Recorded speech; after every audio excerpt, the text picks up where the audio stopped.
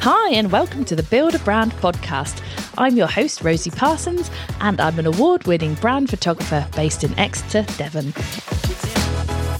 I'm here with a bevy of the best marketing coaches and experts to help service-based female entrepreneurs like you to get more comfortable stepping out of the shadows and becoming the face of your business. Because when you get visible, you're going to get more clients. So let's get started.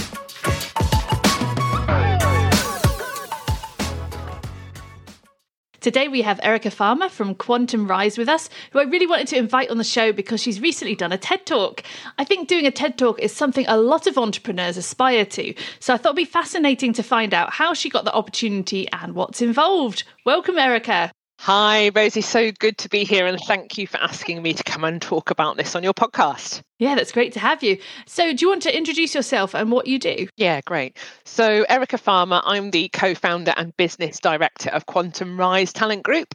So we're a digital learning consultancy and we work with corporate clients and apprenticeship training providers to support them to get their online learning from good to great.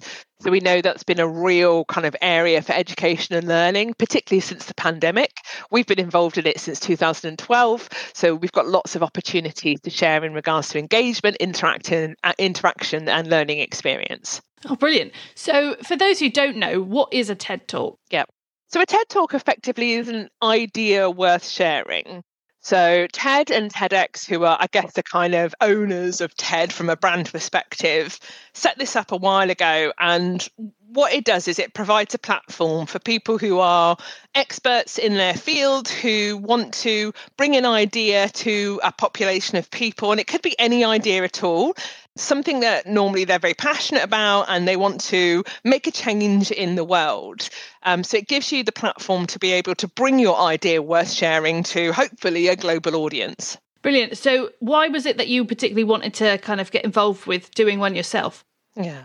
TED and TEDx talks have always been, particularly in the L&D world, quite interesting content. I've watched, must be hundreds of TEDx talks and TED Talks since I was involved in L&D.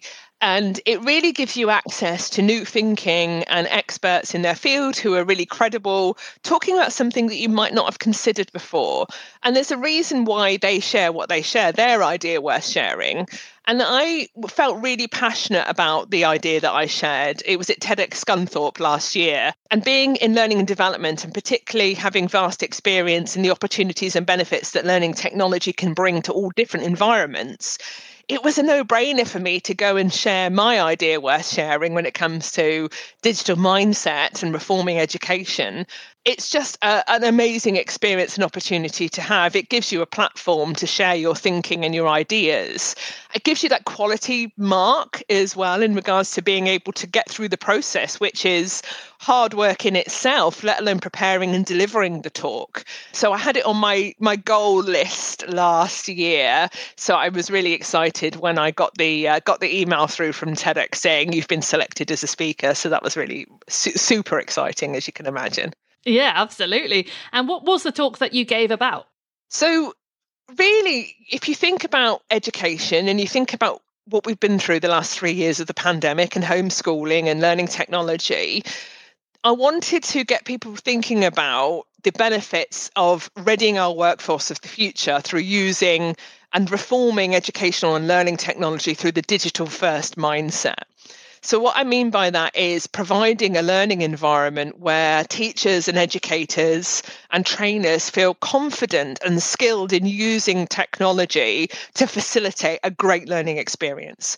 So in the talk, I tell a story about a girl called Isla, and I compared two different scenarios. One of them is Isla is in a digital school who have that digital first mindset, and she uses virtual reality technology to be able to explore the universe.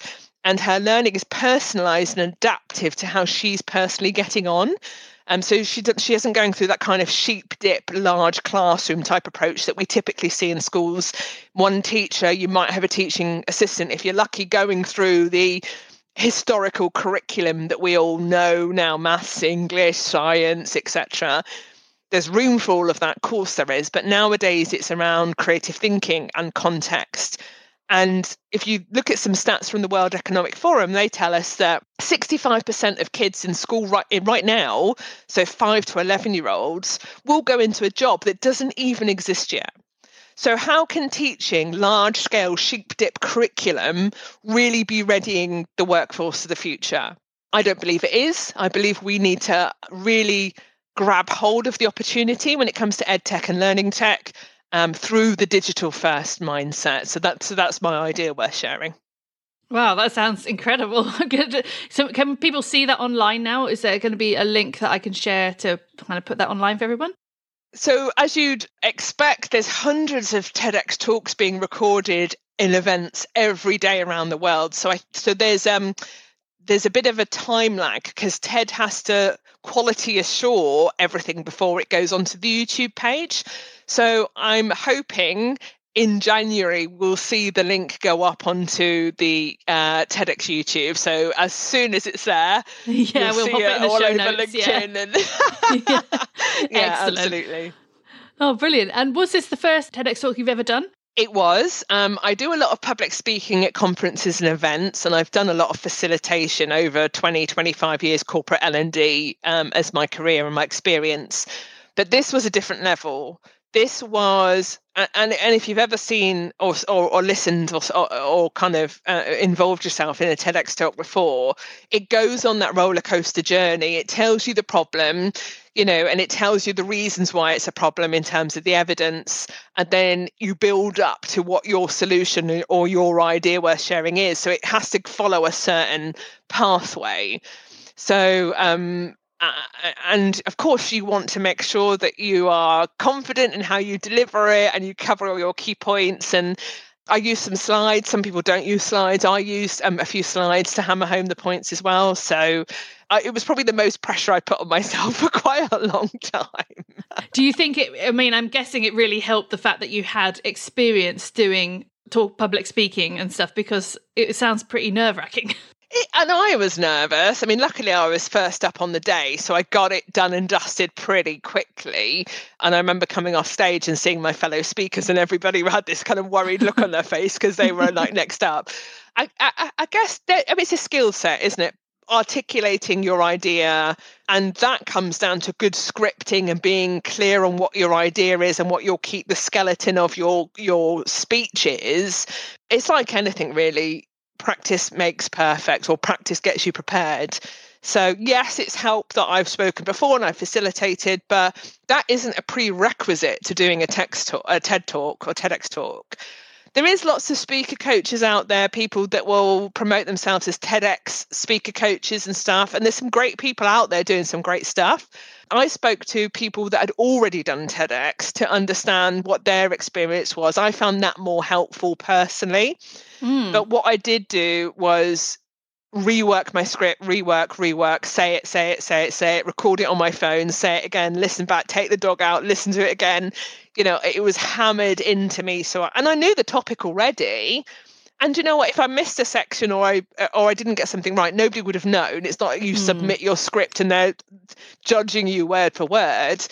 But it's like anything, it's the confidence that you present with and how you articulate, and the passion is just as important as the actual message that you're saying. Probably more important, actually, right? So you don't have to be a speaker. You do have to put the hard yards in with the scripting and the practice, I'd say. Right. And you were saying that you spoke to lots of other people who'd done TEDx talks. Can you remember any of the advice that really stuck out to you from what they said to you? Yeah, be really clear on what that scaffolding is, that skeleton is of your script. So, if you do lose it because you go into a bit of emotional hijack because you suddenly realise you're in front of loads of people doing a TEDx talk, which some people have done. Yeah. You can still kind of pin yourself back onto what your key points are. That's really important. So I have kind of 5 or 6 key points over the 12 to 15 minutes that you can anchor back to each time. And just jumping in there. Yeah. When you say you have key points, are you allowed to have those in front of you, or do you have to go up there with? Oh, you're not. Oh. No. If that question was asked a couple of times, because we would have regular Google Meets with the TEDx licensee team, and some people, especially getting closer to the event, were like, can I just have some cue cards? And they were like, we'd really like it if you didn't, but have something on the side that you can reach for if you do lose your chain of thought or you do get a bit hijacked. But no, it's really meant to be presented without, which is why I find the slides so helpful, because again, that's a cheeky way to anchor yourself back without being obvious that you need it. Some TEDx licensees won't let you have slides, So again, it depends on the licensee and the venue and the event and all that kind of stuff. We were lucky at Scunthorpe because we had a brand new 180-degree immersive screen that John Leggett College had invested in. So they wanted to make the most of that technology, and it did look amazing. It was incredible. And we had you have the red dot that you stand on when you do TEDx, and we had a digital red dot. So we didn't have a red carpet. It was all like digital. So it looks really smart. But yeah, I think going back to, and we use graphical slides anyway. So there was a picture of Isla, and there was a digital picture, and I referenced the horse race and the donkey in regards to the horse race is the new technology, and the donkey is how we've always done things, and put them in Cheltenham Gold Cup. The donkey's not going to win, So I had a picture of a racehorse and a donkey that helped me prompt to think for that. Yeah. So there's ways around it. There's tips and tricks, but it's you and your idea worth sharing effectively. That is it. So yeah. And you don't actually live in Scunthorpe, do you? You're quite near me, down in Devon. Yes. So why were you up in Scunthorpe doing this? Yeah. So I guess a couple of reasons. So the windows for speaker applications open at certain points during the year, and that's when speakers are invited to apply. And particularly some of the bigger TEDx's, like London, etc., they get thousands of applications, right? Which is great because they've been going. Exeter's got a really, really big one. They've been going for about 4 years. They get loads of applications. So I have applied for more local ones, but when it came to Scunthorpe, I don't know about you, but I'd like to do a little bit of LinkedIn stalking with people whenever I want to form a new collaboration or I want to have a conversation with somebody. And I really liked the people in the Scunthorpe TEDx team. I liked what they did. I liked the way they spoke. And most TEDx's have a theme.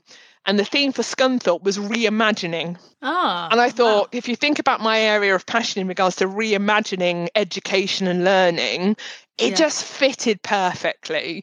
So having a couple of conversations with the team, putting an application in and aligning nicely to the theme that they wanted for the event, it just all seemed to come together. I mean, you're right, it's like a 5-hour drive for us. So we had the weekend up in Scunthorpe. But and it's nice because they had local speakers and they had speakers from further away because they wanted to have that diversity of thought as well. So did you go out with other people as well then for some moral support and things? My bestie came up with me. Yeah, she did makeup and hair and stuff the morning of. Nice. So that made things a bit easier. And were you able to see her in the audience as well when you were like giving the talk? Yeah, although I don't know if you're the same, but when I talk, I tend to look over the audience a little bit, and I tend to lighthousing, they call it, don't they? When you move across, and rather than looking at individual people and kind of glaring into people's eyes. So I find that I project better if I talk across an entire audience rather than because she was sat right at the front, which is great because she was taking pictures and all that kind of stuff. Yeah, that's nice. Yeah. Oh, yeah. No, I don't have very much public speaking. When I talk, I just like quiet and quickly get over and done with as fast as possible. I don't look at anyone. So do you run us through the process then? How did you apply for it? What's the process involved? Yeah. So on the TEDx website, there's a link to all of the different events that are happening around the world.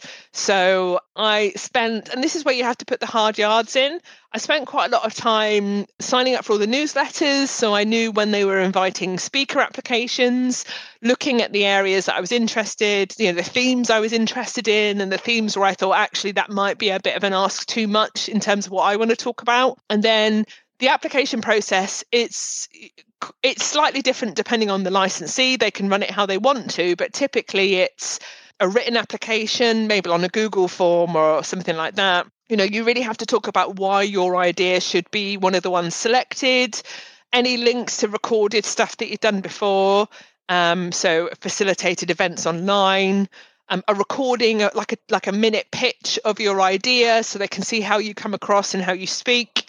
Some of them do a face-to-face interview process as well. It's not really an interview, but assessment type process. I didn't have to do face-to-face. So there's quite a lot of pieces of work that you need to do beforehand prior to being selected as a speaker. And some of the bigger ones, like I said, you're up against a lot of professional speakers that really want to get their names out there.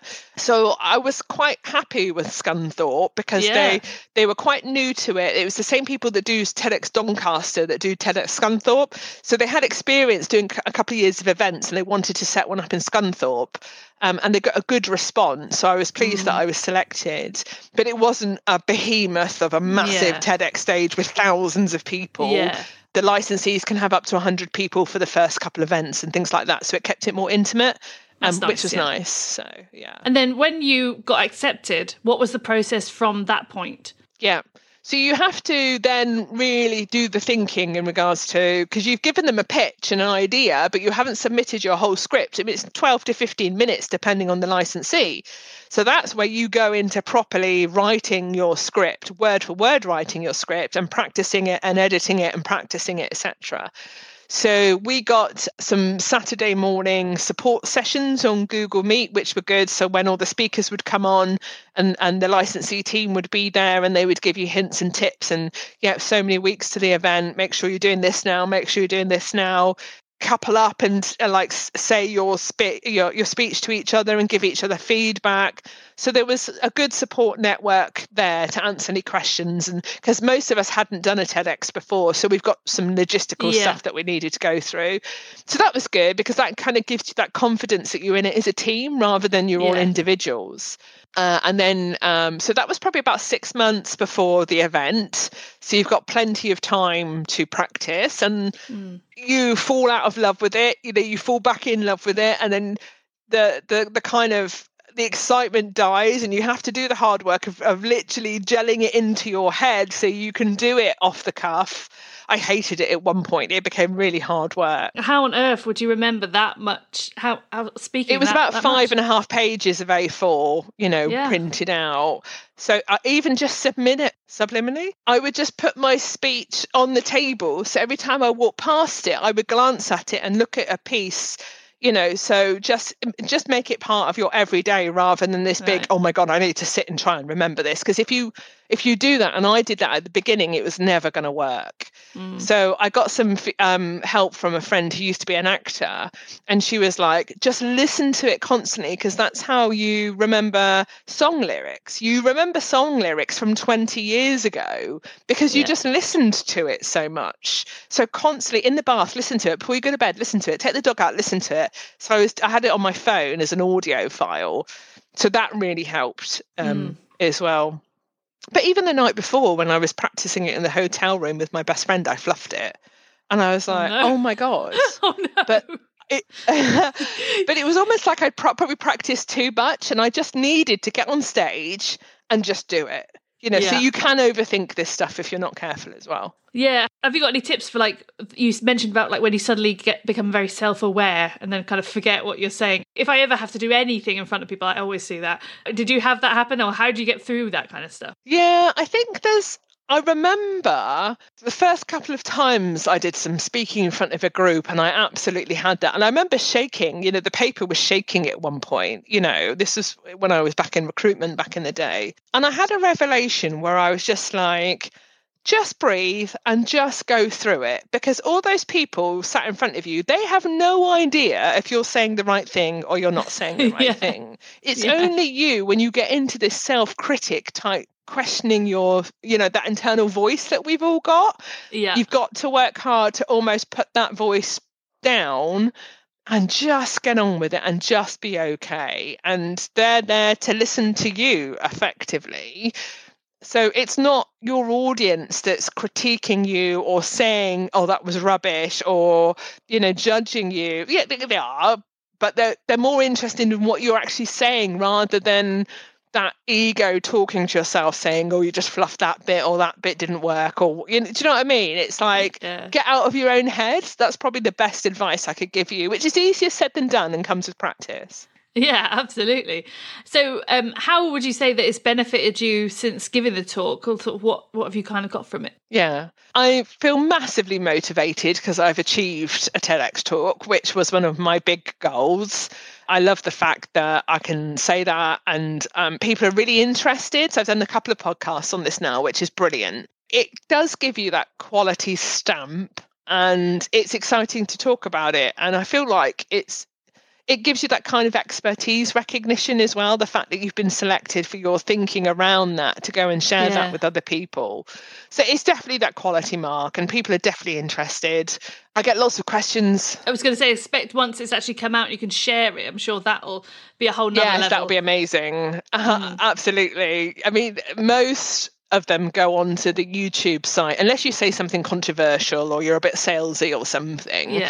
So there's no reason why it shouldn't go online. But yes, I mean, hopefully as soon as it's ready to go, there'll be lots of interest. And you know, I'd love to go and do some more public speaking, you know, with organisations. I do a lot of conferences and stuff anyway, but I'd love to do even more. So it's kind of another reason why I should go and speak at organisations and companies and share those kind of ideas, really. Yeah.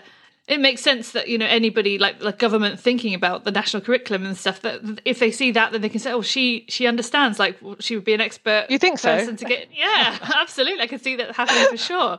Let's hope so. Yeah. So what would you say, like, your biggest lessons learned from this experience would be, like, for you going into doing another TED Talk in the future? Yeah. I don't think I would put so much pressure on myself like I did last year with TEDx Scunthorpe. And that was part of a learning journey because it was TEDx and I wanted it to be great and I wanted to deliver a great delivery, as you do. But the fact it was TEDx probably made it even more like, oh my God, you know, like more pressure. And I'm a nightmare for wanting to get things perfect and putting far too much pressure on myself. So now I've got that lived experience. I think I'd probably be more confident in myself to be able to do the next one. And I've been invited to Doncaster to do that one this year in October. Oh, so great. I'm just kind of revisiting what that idea is going to be worth sharing because you can't do the same idea with different licensees. Right. It needs to be slightly different. So I think I'm going to do something around achieving your goals and happiness and, you know, mindset and stuff like that for that one. So I've learned what not to do when writing a TEDx. Like I said, trying to remember it all straight away, word for word. I put far too much time and effort up front into that. It was never going to happen. So finding ways that work for me to be able to be comfortable with the content. I know that now. Yeah, I think that's probably the biggest learn really is just kind of go with the flow a bit more rather than putting yourself under far too much pressure. Yeah. So have you got, what are your future goals now? What are your kind of, now you've achieved that, tick that off, like what are your plans for this year coming? Well, I actually filmed a LinkedIn Learning course just before Christmas. So that will be launching in March, which is really exciting about learning agility. So I want to do more with LinkedIn and LinkedIn Learning. That's super exciting. I definitely want to do more with those guys this year. I lost a lot of weight last year, as you know, so that was kind of my third of my big goals. So still to look after myself. And it's interesting, Rosie, because those goals last year didn't come to me until March, April time. It wasn't like this is going to be my New Year's resolutions and this is what I have to achieve. They came to me more organically than that. Yeah. So I'm kind of just letting the universe do its thing at the moment and just kind of letting stuff bounce around in my head, knowing that it will land when the time is right rather than trying to force what my goals have to be in 2023. So yeah, I mean, hey, I'm seeing in your future the front cover of the Times educational supplement. It's going to be great. You know, exactly. I would love to do more in that influencer, thought leadership, education and learning technology space. Absolutely.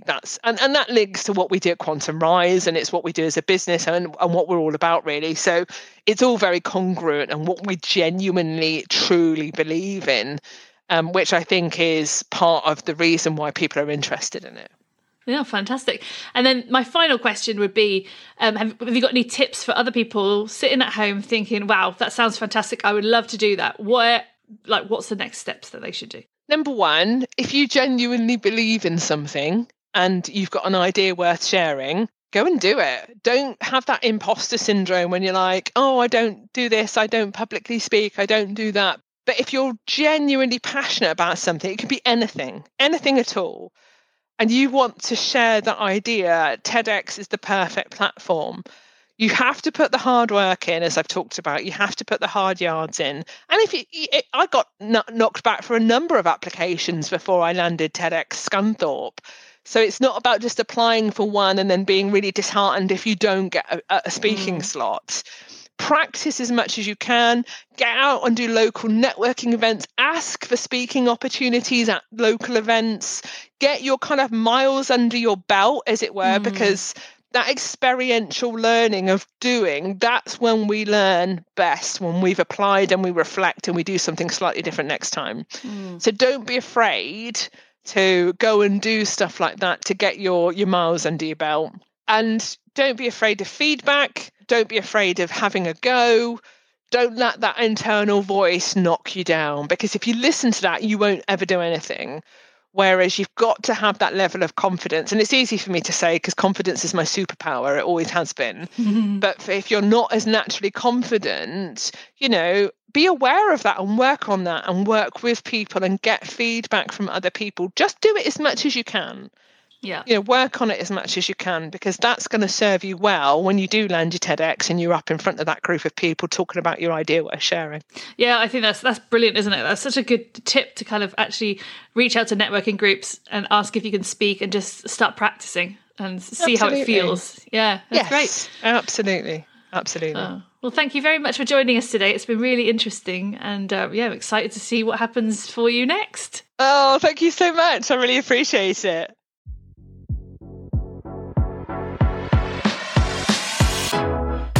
Do check out the show notes for all the links and info that you're going to need from the show. Thanks so much for listening, and do check out our previous episodes for more ways to help you elevate your personal brand and lots more exciting prizes too. See you again next time.